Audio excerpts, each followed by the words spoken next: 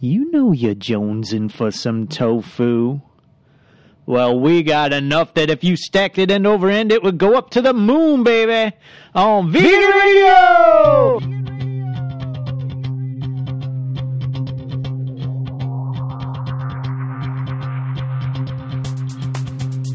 Hello, and welcome to another edition of Vegan Radio. I'm Megan Shackelford. And I'm Derek Goodwin, and today's show is going to be really great. We have some leftovers from last show's Farm Sanctuary Thanksgiving special. We have Harold Brown, who is also known as Farmer Brown. He was in the documentary Peaceable Kingdom. He's also an ex-farmer turned vegan. You know you're jonesing for tofu. And we have Pedal People, Ruthie and Alex, two local heroes from Northampton. They have a recycling and trash business that they operate completely on their bicycles. And since Alex is vegetarian and Ruthie is a freegan, that means that they... Stay tuned to find out what freegan means.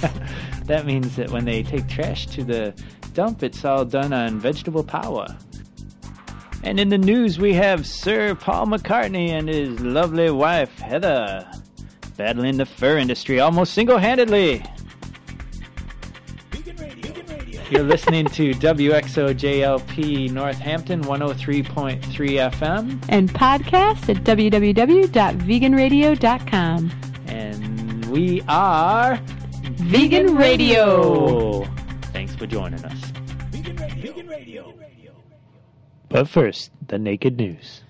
This is Vegan Radio. Thank you for joining us for the Naked News. I'm Derek Goodwin. And I'm Megan Shackelford. And we're looking good with no clothes on. You should see us. Wish we were looking better. I think we both need to get to the gym. But oh, come on. Let's just skip to the news, shall we? We've got extortion and the Eric Marcus podcast. Fellow vegan podcaster Eric Marcus has become the latest target of an age-old crime. Eric Marcus, author of Meat Market. Yep, and Vegan, the New Ethics of Eating. His RSS feed has been redirected by a cyber squatter who's demanding payment as a condition for releasing the hijacked feed. Eric runs the Vegan.com website and produced the Eric's Diner podcast, which you can actually find links to in our show notes on veganradio.com. What was that? Veganradio.com? I think it's veganradio.com. Check it out. Awesome. The issue came to light after Marcus noticed that downloads of his podcast had suddenly slipped after steadily building up an audience of 1,500. Marcus discovered that Yahoo has an RSS listing for the Eric's Diner podcast on its beta site, podcast.yahoo.com, which is pointed to podkeyword.com instead of vegan.com. Dot what? What's with all those .coms? I don't know. I'm confused. Yahoo has thus far failed to correct the listing, and the problem was compounded after Apple's iTunes service also linked the pod keyword URL with Eric's Diner podcasts. I think there's a secret plot against Eric Marcus. I think there is, too. He's just a victim. He's a victim in this war against the vegans. He was on the front lines, and they're after him. I know. Well, frustrated in dealing with Yahoo and Apple, Marcus contacted Pod Keyword to request a workaround at its end.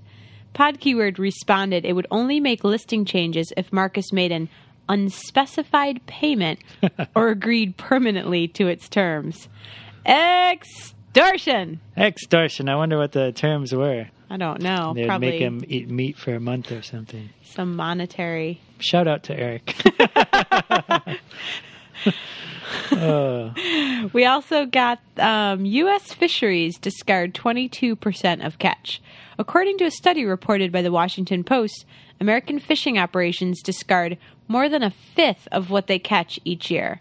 The study, which appears in the December issue of the journal Fish and Fisheries, represents the first comprehensive accounting of the amount of bycatch in the United States. U.S. fisheries, on average, throw away 22%, or 1.1 million tons of the fish that they catch.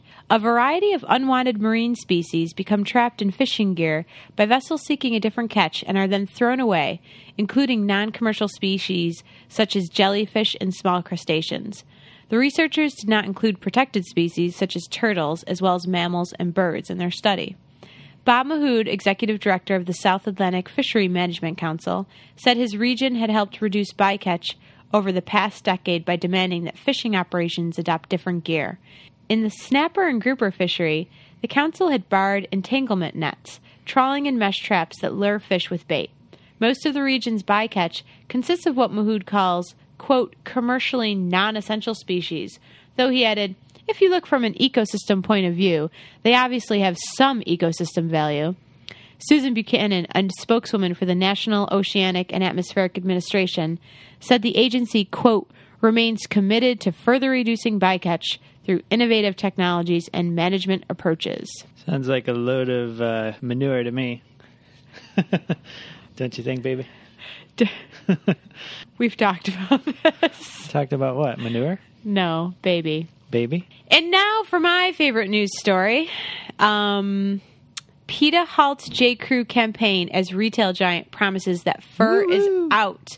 I happen to pick up a J.Crew catalog, not because I get it, but because a friend of mine... That's not what I've heard. A friend of mine receives it. And what are those pants you're not wearing right now?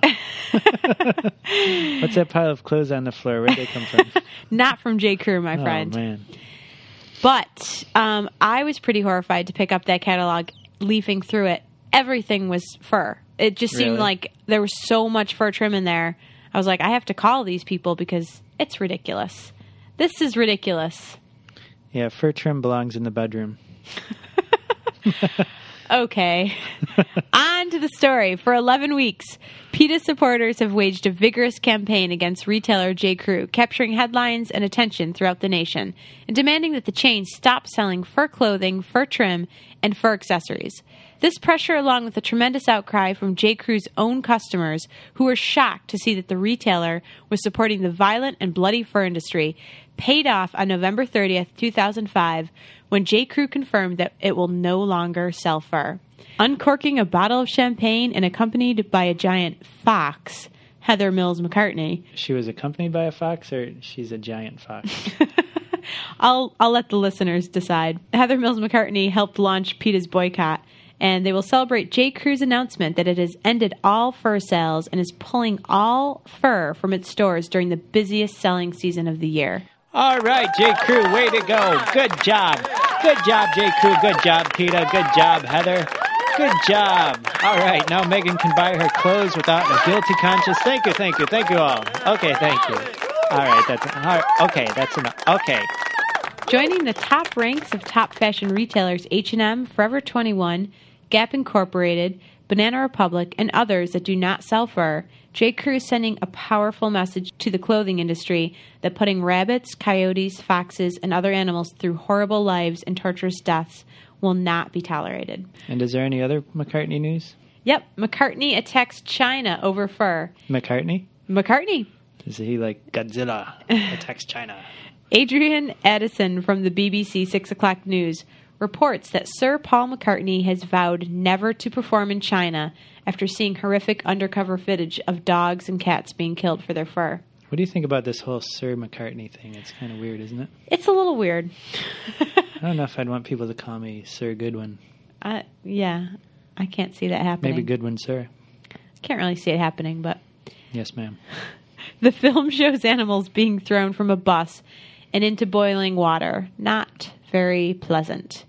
A Chinese official said boycotts were not justified and blamed U.S. and European consumers for buying the fur, which is partly true. If we didn't buy it, they wouldn't sell it to us. That's true. In the film, dogs and cats packed by the dozen into wire cages little bigger than lobster pots are pictured being thrown from the top deck of a converted bus onto concrete pavements. The screaming animals, many with their paws now smashed from the fall, are then lifted out with long metal tongs and thrown over a 7-foot fence. They are then killed and skinned for their fur. Investigators from PETA report that many of them are still alive as their skins are peeled away. Sir Paul and his wife Heather looked aghast and close to tears as they watched the footage for a special report for the BBC's 6 O'Clock News to be screened on Monday. And by the way, we have that footage available at veganradio.com. If anyone is listening, wears fur, and you want to see how animals are treated to get fur. How cats and dogs are treated. Go to veganradio.com. It's a very disturbing video. So here's a quote from Sir Paul. I wouldn't even dream of going over there to play in the same way I wouldn't go to a country that supported apartheid. This is just disgusting. It's just against every rule of humanity. I couldn't go there. and another piece of the harrowing footage shot this summer by an undercover investigator connected to the People for the Ethical Treatment of Animals campaign group. Cats are seen squirming inside a sack, which is then thrown into a vat of steaming water. They're boiled to death and skinned by a fleecing machine similar to a laundrette tumble dryer. Since the only verifiable way to tell if a fur coat is made from a dog or cat fur is by expensive genetic testing, cat and dog fur is inevitably sold in the United States, Canada, and Europe. While you might not recognize a golden retriever in your grandmother's fur coat, you are likely to find man's best friends in the fur trim that is in fashion on many garments these days. The cute little fur toys you buy for your cat may also be made from the skin of another cat. A ban of all Chinese fur has been suggested in the UK, but would most likely only happen if all the European Union agreed to it. Campaigners estimate that over 2 million dogs and cats are killed for their fur in China every year. China also farms animals such as mink for their fur and makes over half of the world's fur products. Band on the run, diddly diddly diddly. Band on the run. Any Paul McCartney stories left? We actually have one more McCartney story. Oh, whoa, whoa. McCartney tells Canada Prime Minister to end seal slaughter. Paul McCartney is giving Canadian Prime Minister Paul Martin a hard time over harp seal hunts as the Prime Minister campaigns for re-election. Criticism over Canada's seal hunt came soon after opposition parties united this week to oust Martin's scandal-tainted minority Liberal government in a no-confidence vote.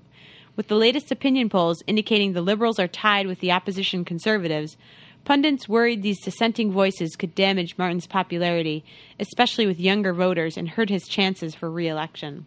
Man, they got the same problems we do. I know. McCartney sent a letter to Martin on Wednesday threatening to stir up a media storm over Canada's seal hunt if it is allowed to continue.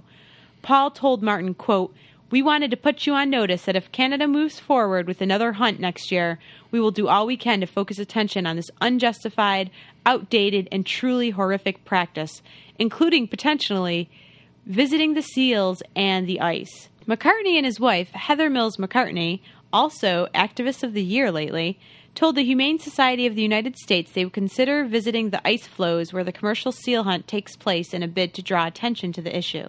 Well, you know, Paul is the walrus, so he's probably familiar with that kind of territory. With the ice, yes. He could go out there and feels connected. Protect the seals.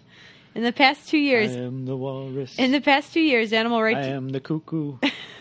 Cuckoo, cuckoo. In the past 2 years, animal rights defenders have campaigned strongly to stop the seal hunt, outraged by Canada's increased hunt quotas. Canadian authorities raised the quota to 319,517 seals in 2005 because of the estimated population number. McCartney's warning came only days after Bono chastised Martin for failing to meet his aid commitments. Isn't it Bono? It's Bono, my friend. No matter how many times you say Bono, it's always going to be Bono. I don't know. The Irish rock star said he was personally disappointed and crushed that Martin did not spend more money to help the world's poorest countries. Well, this Martin character, he sounds like a lousy liberal. Yeah, he's bad news. Get rid of him. Down with Martin, up with Paul. Paul McCartney. The walrus is Paul. No more stories. That's his third and final activist story. For the week. We'll have Paul McCartney back in the next Vegan Radio. We'll be interviewing him on a yellow submarine. Bloop, bloop, bloop, bloop, bloop. All right, listeners, and on to the next story.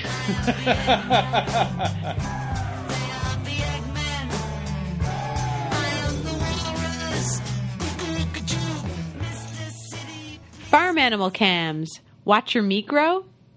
In her weekly LA Times column, Megan Daum describes how a distributor for family farms called Heritage Foods USA is bringing, quote, traceable foods to the mainstream. For example, before Thanksgiving, the company had a website with a 24-hour turkey cam that allowed potential customers to keep tabs on a turkey before extending it, quote, an invitation to dinner. A Heritage turkey costs about 10 times more than a Perdue or Butterball. But according to a company spokesman, people are starting to want to know more about the food that they put into their bodies.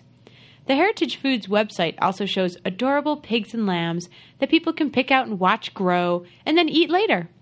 All this is combined with reassuring, feel-good profiles of the farmers. For example, there's an Arkansas livestock producer who teaches philosophy to children in his spare time, and an Ernest Kansen who reminisces... That's a great guy to be teaching our children. I know. And an Ernest Kansen who reminisces thoughtfully about hanging out with turkeys since his boyhood 4-H. Never trust a Ernest Kansen.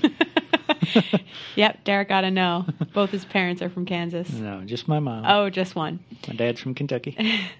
Miss Dom, who's also a published author and commentator for NPR, is obviously a meat eater bothered by this new marketing venture. She expresses her squeamishness and says that, quote, I took a look at the Heritage Foods website and decided I wanted to know more about becoming a vegetarian. And, though I can remain reasonably composed in the face of human suffering, I cannot so much as walk past a lost cat sign without getting choked up. However, she goes on to say, if it weren't for the profiles of the farmers, I might have basted a hunk of tofu Thursday and left it at that. Baste a hunk of this, freak. She ends What's with these NPR people? There's always some like NPR freak coming on and talking about how they like eating meat. I'm sick of NPR. Is that... I don't think... But she wasn't necessarily saying that she wanted to eat meat. I think everyone should listen to vegan radio and not NPR. But I think she was kind of saying that she was...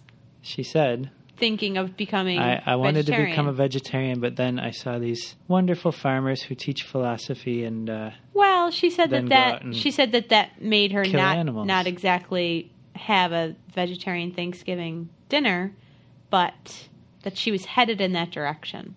I don't think she's headed there. I think she's about to suppress it all and move on to the next story. She ends with, animal lovers are not all deranged blowhards. Animal lovers are not deranged blowhards. Just on Derek vegan Goodwin. Radio. Derek Goodwin's the only deranged blowhard I know.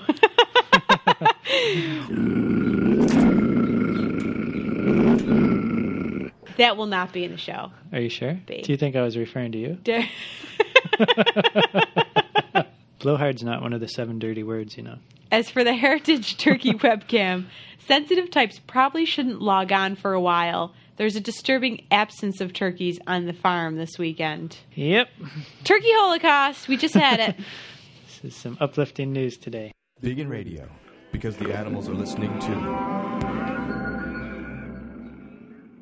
And you're listening to WXOJLP Northampton 103.3 FM.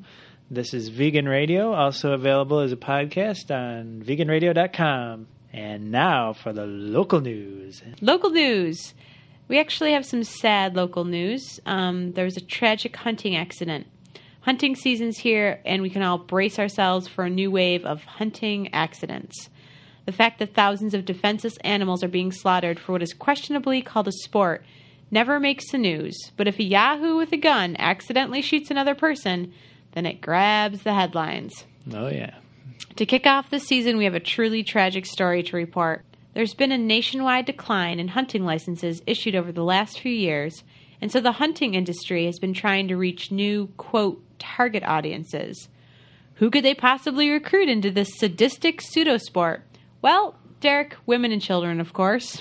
Oh, yeah. Perhaps it's a cultural tradition to bring children into the woods so they can watch their fathers kill helpless animals with modern weaponry. Pretty soon they'll be able to watch their mothers do it, too. Yep.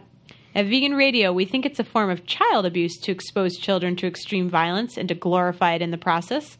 What do you guys think?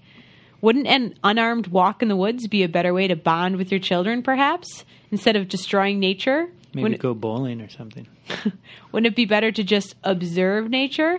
Maybe skip a few stones or run up a mountain path if the need to release testosterone arises? I don't know if skipping a few stones is going to, you know. Oh, you've never skipped stones like I have.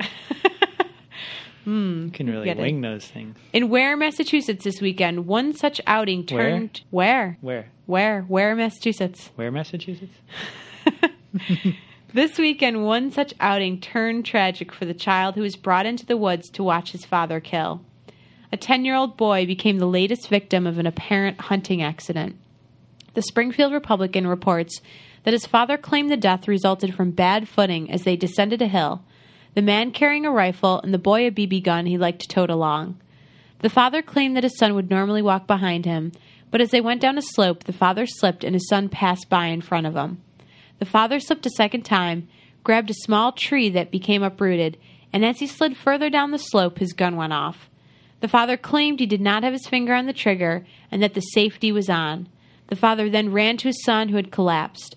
Although the boy was brought out of the woods quickly and airlifted to Bay State Medical Center in Springfield, he was pronounced dead on arrival. This is obviously a terrible story, and we're very sorry for the family of the boy. His father had been taking him hunting since the age of 4 years old. We send our condolences and hope that, if anything, it will serve to sway other hunters from bringing their children into the woods. Please let this tradition end. Let the animals go about their lives without being shot at with weapons they have no defenses against. And please let the children learn to respect nature and the animals who they share it with. With an abundance of healthy and beautiful plant food all around us, is there really any need to kill for food or for a twisted concept of sport? So we have some local event coming up. Yep, we have a vegan potluck happening this Sunday, December 11th at 5:30 p.m. It's going to be at the Evolution Cafe in Florence at 22 Chestnut Street. And this potluck is bringing together vegans and vegetarians so that they can get to know each other. And it's open to everybody? It's open to everybody. You don't have to be vegan or vegetarian. Even me? Even you. Wow. Even you, my vegan friend. So the public can come out and meet us. Yes. You can meet touch celebrity. Meet the co-hosts of Vegan Radio. Don't get too excited.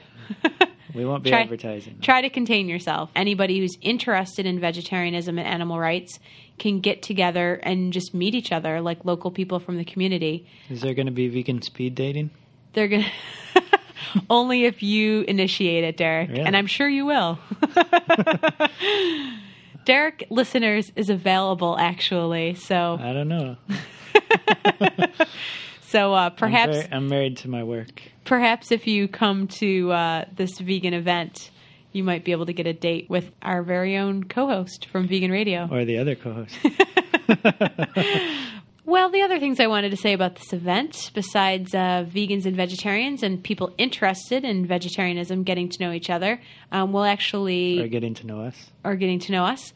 We will also be talking about future meetings and activism and bringing different speakers to the Valley. So the event again is Sunday the 11th, this coming Sunday, 5:30. And people should bring a vegan dish to pass. It's going to be a lot of fun. It's going to be the vegan event of the year. So that's the Evolution Cafe, December 11th, Sunday. This Sunday, 5:30. Come on out. Check out this space. It's a really beautiful space, and it's going to be closed to the public. So it'll just be us and our potluck, and lots of cool people are already signed up for this. Maybe we'll have some surprise guests. Some secret vegans. And you're listening to Vegan Radio on WXOJLP Northampton, 103.3 FM. Perhaps you're listening to it on our podcast at www.veganradio.com. I'm Derek Goodwin. And I'm Megan Shackelford. And you're listening to Vegan Radio!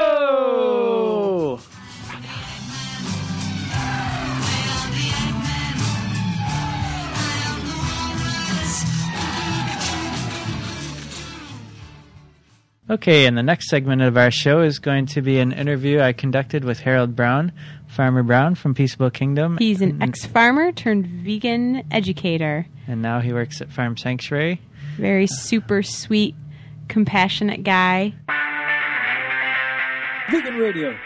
Turn it up. This is Derek Goodwin. We're here at Farm Sanctuary Turkey Celebration with Farmer Brown, Harold Brown, who works at the farm now. He used to be a farmer. Harold, do you want to tell us what you do at Farm Sanctuary? Well, I do a number of things. I do everything is from transporting animals for adoption, picking up animals from rescue. I'm also on a national speaking tour, going out speaking on behalf of farm animals and family farmers.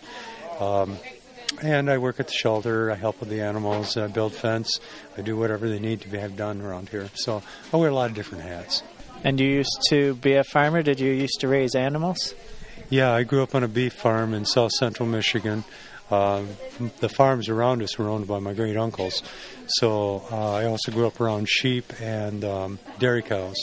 and I worked in the dairy industry for 3 years too. So I've spent about 2/3 of my life in agriculture. You have a website called AskFarmerBrown.org, and you help other farmers make a transition from being animal farmers to plant farmers. Is that correct?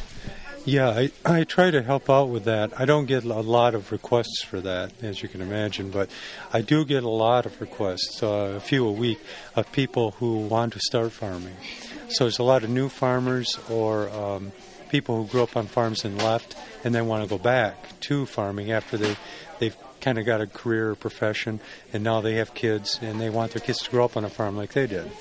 So they're asking, what is the most profitable way to make a go of it as a small-scale farmer. That's where I guide them into plant-based agriculture, into organic or veganic agriculture. Try to give them as many options as I can in a cruelty-free type of agriculture. So when they initially come looking for your advice, do they know that you're promoting veganism, or is it more of just they Google some start up a farm thing and end up at your website?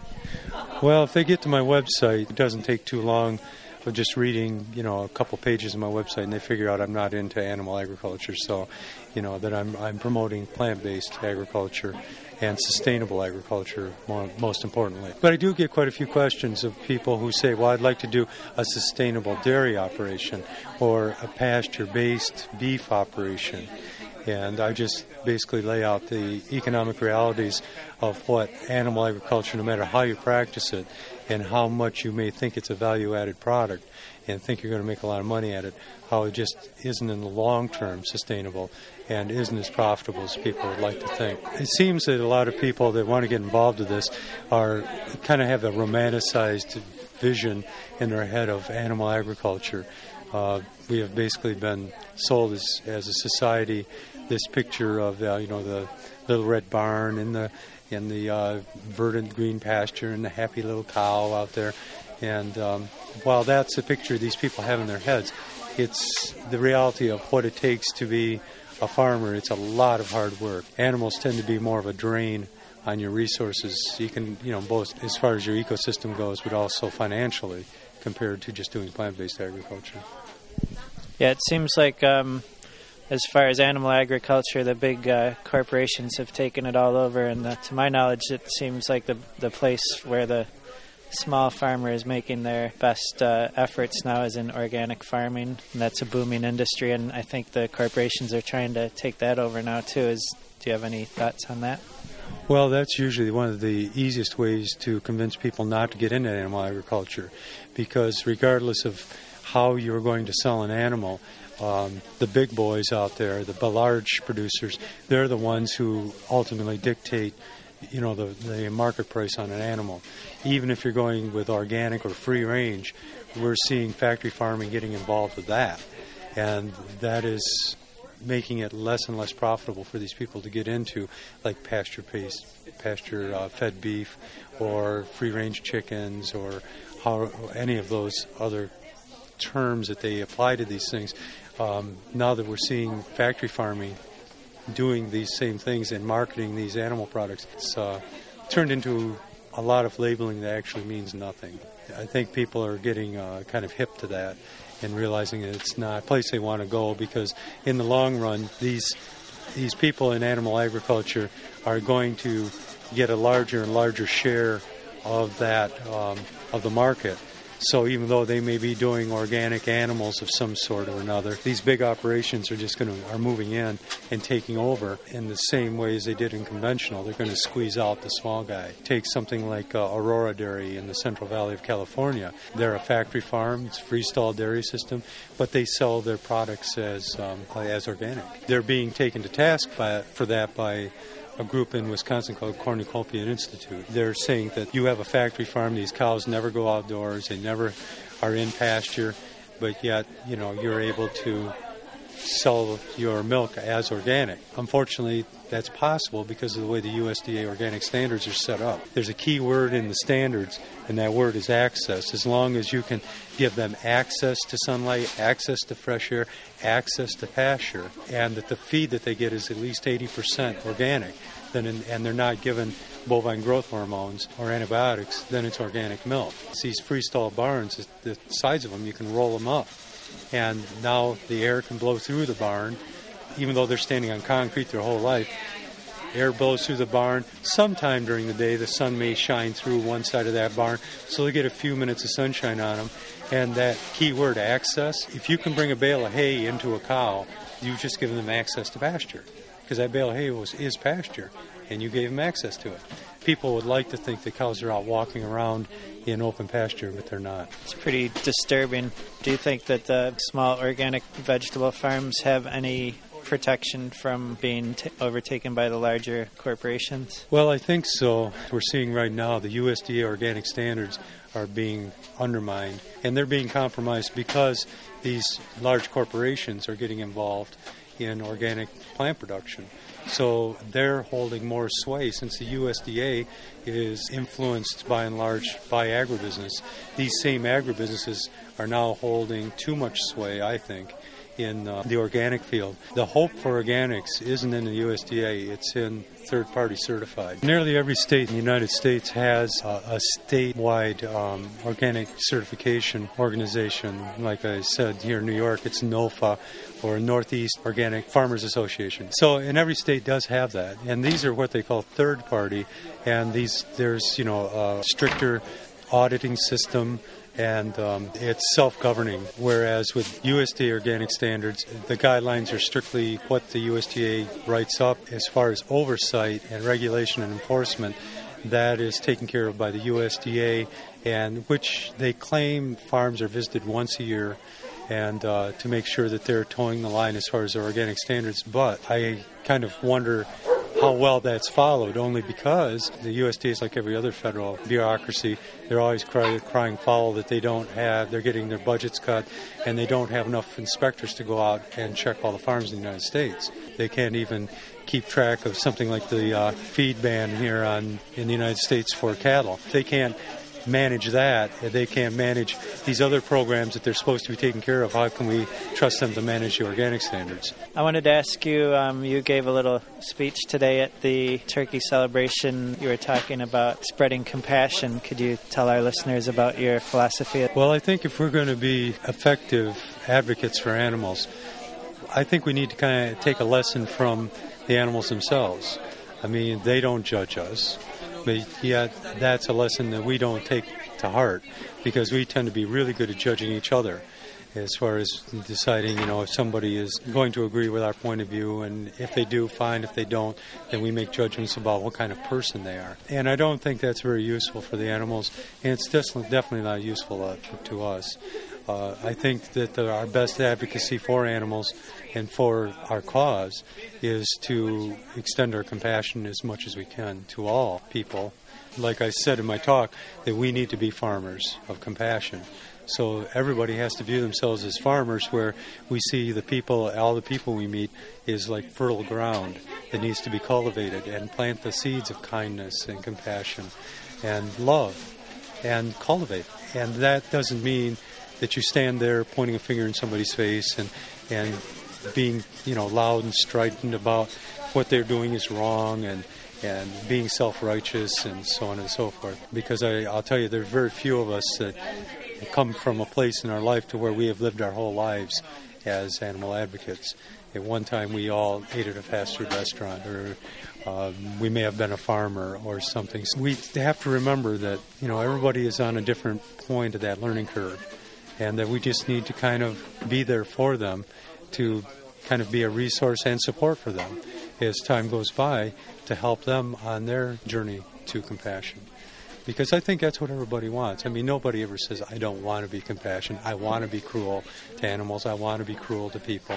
I mean, there are a small minority of people that are that way, but they're called psychopaths, I think that most people view themselves as being kind and compassionate people. And it's just, helping them expand that sense and the meaning of what compassion is. Many of our listeners who are already in the movement might know you from Peaceable Kingdom. You're on the cover of the DVD and one of the main people that's documented in the movie. There's several farmers who have been turned to vegetarianism. Could you just, for those who haven't heard the story, could you briefly give us an overview of how you became vegan? Well, I started out on this journey. I was working in the dairy industry and I got injured. And I found out from some blood work that was done I had some health issues. And I was going down the same road as my father. And he had already had like 2 quadruple bypasses and a stroke. So I didn't want to go down that road. So I started to get some education from this doctor, and one thing led to another, and I became a vegetarian without knowing it. He gave me some medical pamphlets, and when I read those pamphlets, I said, well, I can't eat this, I've got to limit this. And my wife and I looked at it and said, well, can we do this? And she says, yeah, let's do it together. So we did. But we had become vegetarians, and believe it or not, at that point in my life, I didn't know what that word was. I never heard the word vegetarian. But when my family, we get together, and I said, well, I'm not eating that. And it's strictly for health reasons. They couldn't support me on that. They became very angry. Long story short, I ran away from home. My brother took over the farm, and I ran away, and I moved to Cleveland, Ohio. And that's where I hooked up with some people. I learned what vegetarianism was and what being a vegan was. Well, I was a vegetarian for 1 year, and then I became a vegan. When I started getting this information, it was like a no-brainer. Being a vegan is what I had to do for my health. I did that, and then it wasn't until a few years later I adopted a cow here at Farm Sanctuary, and it was after hearing Gene Ballston, one of the co-founders of Farm Sanctuary, give a talk at a veg club in Canton, Ohio, and I adopted a cow on the spot. I got my adoption papers, I came up and visited, and it was like my 3rd visit. It was during a hoedown that I went in, and I had kind of bonded and made this connection with Guernsey steer called Snickers. And I went in and I saw Snickers, and I said, he was on the other side of the barn, and he called his name, and he ran over to me, and he just put his forehead right in my chest and leaned against me. And I just gave him a big hug, and I had realized there on the spot, I had this epiphany that is what I had turned off all my life, that I developed these coping mechanisms from childhood on to care and then not to care. Light bulbs, one after another, just started going off in my head. I finally broke through the emotional armor that I had built up from childhood. When you grow up as a farm kid, you grow up being indoctrinated by your family, by your community, by your church, by 4-H, by FFA, and these different things as you go on this journey to being a farmer, of what your relationship is to farm animals and what their role is in our lives and in our culture at large. I got to a point where I emotionally knew that was wrong, but I had to question some very basic assumptions that I had in my life, and it was difficult. It was difficult for me, it was difficult for my family, but it made all the difference in my life, because now my activism was from my heart, not just from my head. And I truly believe, from my own experience, I truly believe that to be really effective advocates, we need to make that one-on-one connection with a farm animal, to know them as the individual, as a subject of a life, and not just stories that we've read in books or, articles, animal rights articles, or whatever. We need to make that one-on-one connection. I mean, I know you've had these experiences too, when you've done your photography and you've gotten out and know these animals and see their individual emotional lives that they have, and it's amazing. So it's just something that I had grown up denying. I would see it, but then I wouldn't allow myself to think about it. Humans are really good at that, because we can do that not only with animals, we can do it with each other. And that's how we're able to go to war and kill each other. That's how we're able to do the horrible things we do to animals. If we want to have a more peaceful world, if we want to be more peaceful people, if we can't do something as simple as treat animals kindly, how do we ever expect to treat other humans kindly? Because with humans, we're dealing with, the different psychologies and temperaments and all the emotional things, baggage that goes on with being human. But animals, don't have that. They live in harmony with nature. They don't ask anything from us. They don't talk back to us. You know, they don't have those verbal skills. Sometimes I wish they did, but they don't have those verbal skills to, you know, tell us off or anything like that. But yet we can't find it within ourselves to treat them better. And that is such a simple thing to do, but it's not something that it isn't a task we take up. And I don't think, it's like Gandhi said, you know, the moral progress of a nation is judged by the treatment of its animals. There's a lot of depth to that saying. And I don't think we will treat each other better until we learn how to treat animals better. A lot of people think that, you know, start with treating humans better and then the animals come next. You know, they're always like, well, why are you trying to save these animals when there's so much human suffering? But there's such a connection between how we treat animals and how we treat people. It's a lot deeper than it looks on the surface. So last question, you said you went vegetarian for health reasons. Has your health improved?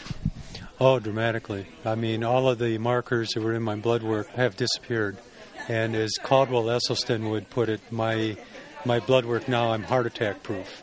All the markers like my homocysteines, my cholesterol, my liver enzymes, everything is at a point now that where I'm in excellent health, and I feel great. And people say they mention to me that it must be that good vegan living because I don't look as old as I am, because they say if you live a good vegan lifestyle that it takes 10 years off from you, and that's what people say about me, and even my family remarks about. They say you don't seem to be getting any older. I don't know. I mean, that's kind of an anecdotal thing, but I sure don't feel 10 years older. And I'm sure not in the condition my brother is. He's younger than I am, and he's on borderline type 2 diabetic. He's on blood pressure medication. He's on statins for his cholesterol. He's 45 pounds overweight. He's going down the same path as the rest of my family, because my whole family has died from predominantly heart disease but cancer. And, there's some strong evidence to relate, like in T. Colin Campbell's book, The China Study. There's some very strong evidence that too much animal protein in the diet is what causes these things. And I'm kind of living proof of that in my family, because I've turned the tide and I've turned the clock backwards, and my blood work is fine now, and I don't have the physical problems that the rest of my family has. I hope they'll all learn from your example eventually and join you in your good health. It's been really great getting to interview you. You're a great asset to the movement and a great human being. Thank you very much. Well, thanks. I really appreciate it. All right, and that was Farmer Brown from Peaceable Kingdom and Farm Sanctuary. You are listening to Vegan Radio on www.veganradio.com. Next up, we have some personal friends of ours, local activists from Northampton, Massachusetts. Ruthie and Alex from Pedal People. They're a human-powered trash and recycling service. Yep. When I say activist, we're talking about bicycle activists this time. They're vegetarian-ish. We've got one vegetarian and one freegan. We're here with Ruthie and Alex from Pedal People. How you guys doing? Pretty good. So, Ruthie and Alex, could you tell us about this Pedal People business? Sure. Well, we take people's recycling and trash from their houses to the transfer center, and then it gets sent on to the dump by truck, but we take it on bicycle. We have a 6-foot bicycle trailer. We have 3 of them. 6 feet bicycle. That's 18 bicycle trailer feet. Did you ever connect them all together? We have. But mainly just for fun and giving rides. Yeah, you can connect them all together, and they each have a 300-pound weight limit. So if you connect them all together and you max out the weight limit on each trailer, plus you add the weight of your bicycles, you can be moving over 1,000 pounds. So we do it all in Northampton and Florence. Well, sometimes if we're delivering things. See, we deliver furniture and stuff, too. But we'll deliver that we've gone to East Hampton and Hadley and stuff. But mostly we're doing trash and recycling in Northampton. And we started this business 3 years ago. We started it out of passion and a love for bicycles and using human-powered transportation. That was our idea. It wasn't that we started out thinking, I want to haul garbage or I want to haul recycling. Come on, everybody wants to haul garbage and recycling. I really enjoy it, but my passion is I want to ride my bike. I want to be able to make a living riding my bicycle. Just happened to be that in Northampton, there's no curbside pickup. You either have to bring it yourself or pay someone. In our case, we're competing with trucking companies, making it so that trucks don't have to make stops and don't have to go down streets. How does your business connect to keeping things local? I think about fuel. For me, a lot of my fuel comes from local farms and gardens. I work at the food bank farm sometimes, and I eat a lot of food from there. Or we have some community garden plots. We're actually Pedal People is starting a little CSA farm off of Montview Street here in Northampton. That's exciting. Yeah, it's really exciting. It will be... is it a factory farm? Well, only if the people who work on it will be hogs in the factory. No. But it will be a human-powered farm. Except for a few deliveries of compost or leaves. We won't use rototillers. There won't be any petroleum used on the farm. Instead, we'll be doing no-till farming involving laying down, mulching heavily, and then planting into that. In terms of keeping things local, thinking about fuel and where my fuel comes from, I try and use a lot of local fuel as compared to the trucks, which who knows where their gas or their diesel or whatever comes from, but it's probably outside of Northampton. So by local fuel, you're talking about the food that you eat to pedal your bike with. Exactly. And you guys, Alex is vegetarian and Ruthie is a freegan. Tell us what freegan means, Ruthie. I know our listeners want to know what freegan is compared to vegan. Well, freegan, I like to also say I'm an opportunivore. But freegan, for me, it means that I don't buy animal products. I don't buy them, but if I find them, if they're going to be thrown away anyway, if the animal's already died, if I'm not contributing to the industry, then I'll eat it or use it if I feel like it. Mm-hmm. So does that include flesh, or you're just talking about like dairy and eggs and stuff like that? For me, I don't eat meat very much, but occasionally I do. Sometimes I think that it can be good for my body. I think different body types work differently. But usually I don't really like it. So mostly I eat vegan just because that's my preference. But I'm not that picky. You know, if there's some dairy or some pieces of meat or some chicken broth. Fresh roadkill. Yeah, fresh roadkill, whatever. I'll eat that if I feel like it. Speaking of roadkill, pedal people, not just pedal people, but riding a bicycle for transportation, if you're trying to live a vegan lifestyle, I think it's important. It's very connected because all the roadkill that cars are responsible for, I mean, that's a lot of animal death. It's true. I've actually seen some statistics about the number of animals killed on the roadways every year. 400 million?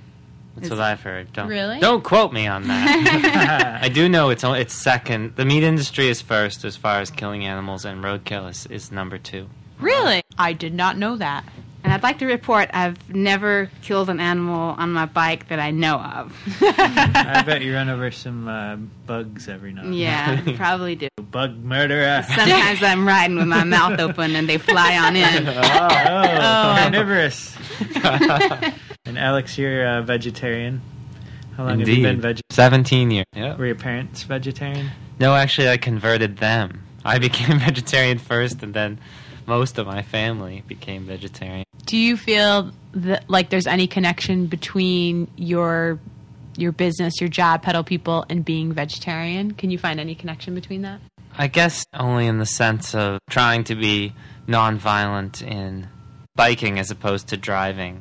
Driving just seems so much more violent to me, and there would be a similar parallel. Tell us about the difference between the garbage you pick up at houses where meat is consumed versus the houses where they're vegetarian. Well, we have something we call the maggot index. Let's just say it's a little higher at when there's any meat involved. True, at your house, Megan, I've never seen any maggots in the... Wow! Did you hear that, listeners? Maggot-free. Maggot-free at the Shackleford home.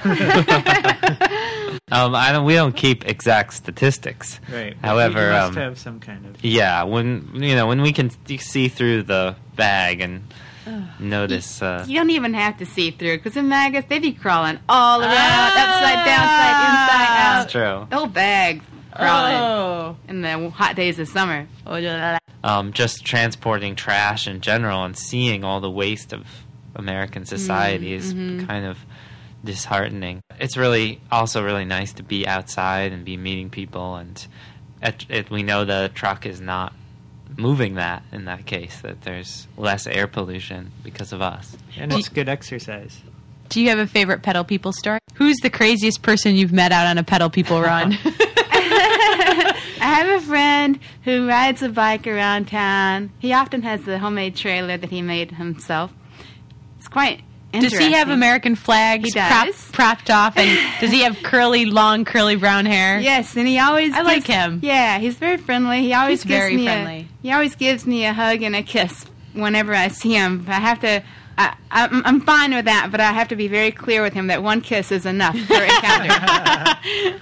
I can tell a story. You have a story for me? No, not for you, though. Sorry. So one day, a couple of winters ago, we got a call to haul a couch over to Hadley. It had snowed, and they're supposed to plow the bike path bridge. If you want to get across the Connecticut River into Hadley, there's only these two bridges, the Coolidge or the bike path bridge.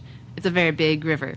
I had loaded up the couch on the Northampton side, and I started to bike out of Northampton, and I stopped at a stop sign, and there was this guy walking his bike down the sidewalk, and balanced on the back of his bike, he had this big TV. And I was like, hey, you need help carrying that? And he said, yeah. Where are you going? And I said, I'm taking this couch over to Hadley. And he said, oh, great, that's where I'm going. And he put the TV on the couch, and so... He was going to transport his TV on the back of his bike to Hadley. Yeah, he had actually taken his seat out of his seat post and had the TV balanced on his bike frame and tied on with all these strings. Dedicated. I figured I would take the bike path bridge because I thought it would be plowed like it's supposed to be.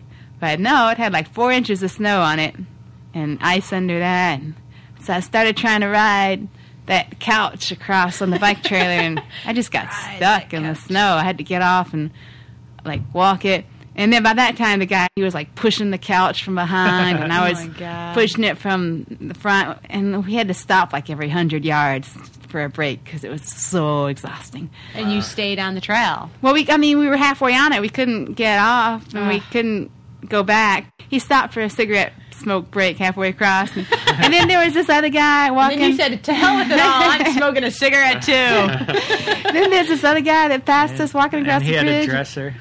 And I said, put it on. Now, this other guy walking across the bridge, he looks and he says, why don't you just get a truck? They're only $20. I was just like, hey, this is free. Besides, I don't have $20 for a truck. Besides, it's not about using trucks. It's about human power and being nonviolent. And, it takes time. We just plod along till we get it done. Did you tell him that? And he had a conversion moment. He joined you and helped you. And then he started pushing. No, it was just a quick encounter. By the time they got to Hadley, there was 45 people pushing. It was critical mass. But anyway, so we eventually made it over the river, but it was a very exhausting time. That's quite a story. Yeah. I want to write a song about that one. Who's the toughest out of the two of you? Who could kick whose ass? Wait, there's lots of other pedal people, too. There's 6 of us. I know, but you guys are a couple, so... Yeah, let's talk about... I want to know if you guys wrestle, who ends up on top. We're going to disregard those last remarks that Derek Goodwin said. My question, I wanted to talk a little bit with Ruthie and Alex about just starting a business, and you started just... It was one person. It started out, was it just you, Alex, or it started out with both of you? Both of us started it. We had both wanted to start a business using bicycles in the past, but had figured that we really couldn't do it ourselves, that we needed someone else to just like bounce ideas off of and help out with. Yeah, because I had been living in Chicago, and I moved out here in 2002. And then after I moved out here, a few months later was when we started Pedal People together. It's just such a success story because now how many customers do you? 130, something like that. Yeah, and you started this business 3 years ago? Yeah. perhaps. And what I love about it is that you guys do it for the same amount or cheaper than the city does. So it's like people can't lose, if they have you guys doing their recycling and trash, they're still paying the same amount, but there's less pollution. That says something really powerful about the economics of like how we, using bicycles and human power, we can economically compete because we don't have all that overhead. We don't have all the gas. We don't have all the expensive machinery and repairs. Right. It's like willing to use your body. So on the Pedal People website, you guys also have a co-op you're running. You're kind of branching out, right? You have a food co-op. What's that all about? Yeah, we decided to start a buying club together because we wanted to have more control over what food that we got and wanted to buy it in bulk and wanted to figure out a way to get food delivered to people by bicycle. If we could buy it in larger quantities, then we could deliver it by bike instead of someone having to drive to the store. Mm-hmm. And still more people can join at this point? Yeah. So they could, how would they do that? Go to www.pedalpeople.com? Yeah. Cool. And you also have another project, too, something to do with landscaping? Yeah, we started a yard care division this year. And so we're doing mowing using push mowers, reel mowers, and scything of taller grass, also raking of leaves, all using human power. We transport the tools by bicycle on a bike trailer. And we're also shoveling snow. You're listening to Vegan Radio on WXOJ LP, 103.3 FM, Northampton. Well, I've been kind of thinking, when you buy organic beans these days, they're often coming from China.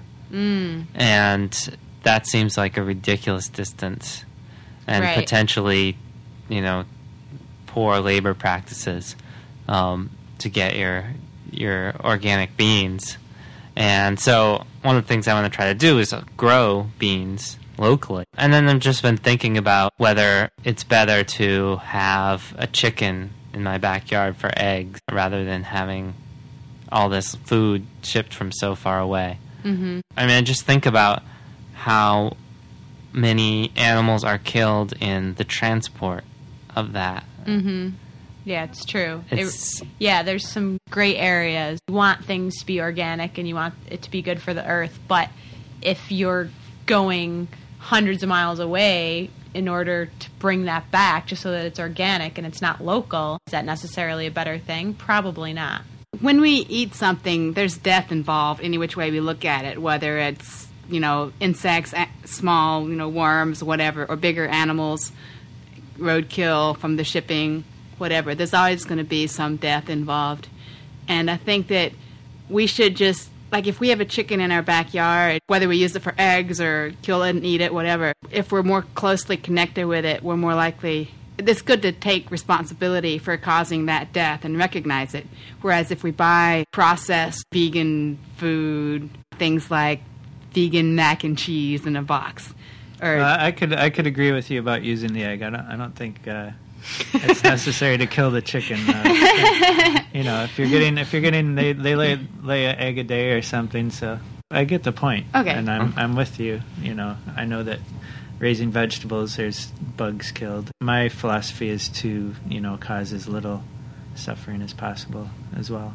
Yeah, that's my point too. It's just that a lot of suffering we don't see because we're too disconnected from it. The suffering's going to happen, and as long as it's going to happen, I think it makes some sense to be more intimately connected. I agree with, I think some, if we're going to say, let's talk about it from the vegan perspective, some vegans would be like, no, absolutely not. You just should not have a chicken. You should not eat the egg. I don't feel that way. I feel like I could understand that if you were going to have the chicken there and the chicken was going to have a nice life, then I think that it might make more sense to do that. You don't want to cause suffering that you don't have to. So if you can eat the eggs, and have that nutritionally, then I wouldn't see any reason of like having to kill the chicken. But I understand your point. I understand your point is well taken. Something that vegans can fall into is that like, oh, I'm vegan, and so, you know, I'm not causing any suffering. And it's like, I think Ruthie's point is that you have to look more closely to be more aware of that. And so to like look at the argument more closely and think that like, well, maybe I won't get this thing that's organic. Maybe I'll get this thing that's local, because that actually is less suffering in the whole, you know, scheme of things. Don't agree necessarily with, say, the killing of animals to do that. You never know what's dying when you eat anything, even though it's vegan. You don't know what animal has died to get it to your plate. Right, but if you have a chicken in your yard and you kill it, that's something that you directly caused. You know you killed the chicken. Whereas if you buy a carrot at the store and the truck that delivered it killed an animal, that didn't have the intention to kill the animal. Whereas with the chicken, you have that intention. I don't know that intention, the lack of bad intention, I don't know that makes things okay. I don't say it makes things okay, but I would say that having a good intention isn't an excuse for ignorance, but as long as you educate yourself as much as you can and make the most compassionate decisions, that's the most any of us could do. Yeah. This goes into that, like, eating local and just trying to eat unprocessed things. Because sometimes... Except for tofu. You got to have tofu. No, see, I think tofu is way too processed. Way too processed. You know you're jonesing for some tofu. I like to think about how alive is my food. I'm talking about vegetables here. Don't get upset. How close to being alive. Like, when I think about how healthy something is for me, I think, when was this killed? This grain, this legume... What about that dirty block of cheese you pull out of the dumpster? Oh, you know, I guess the mold is pretty alive. That's a gray area. Very gray. Yeah, blue. More ways than one. Blue, I'd say blue, gray, green. Really. All right, you guys. Well, you're over your time limit, so we're kicking you out now. We're obviously going to come to blows soon. So. No, I think it's great. I think it's great that we can hear at Vegan Radio express different opinions about vegetarian issues, animal rights issues. You know, even though we're right, we'll listen. There's to more opinions. There's more opinions than just ours. And that's it's right. Good to hear them. Because if you say the same thing all the time, people are going to quit listening to you because they know what you're going to say.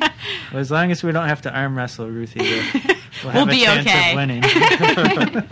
Thank you guys very much. You're welcome. And thanks for having us. the website again is pedalpeople.com. You can find that on Vegan Radio show notes at veganradio.com. You're listening to Vegan Radio, www.veganradio.com. Go vegan! All right, and that wraps up another Vegan Radio show. Thanks for joining us here at www.veganradio.com. Thanks for listening to our interviews with Harold Brown and Pedal People. And we'll be back on December 21st with a holiday special. Ooh, I hope it's special. Holiday cheer, chestnuts on an open fire, mistletoe. Vegan silk nog. Can't go wrong. I'm going to hang some mistletoe over Megan, and we're going to do some smooching. I'm going to hang some mistletoe off Derek's nose. Don't you worry about that, listeners.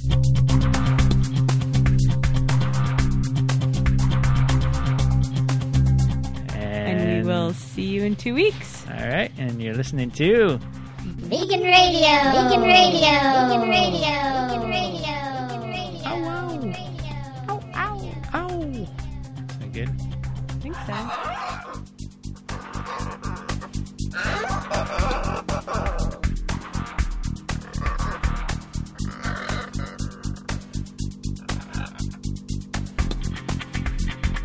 Vegan Radio. Vegan Radio.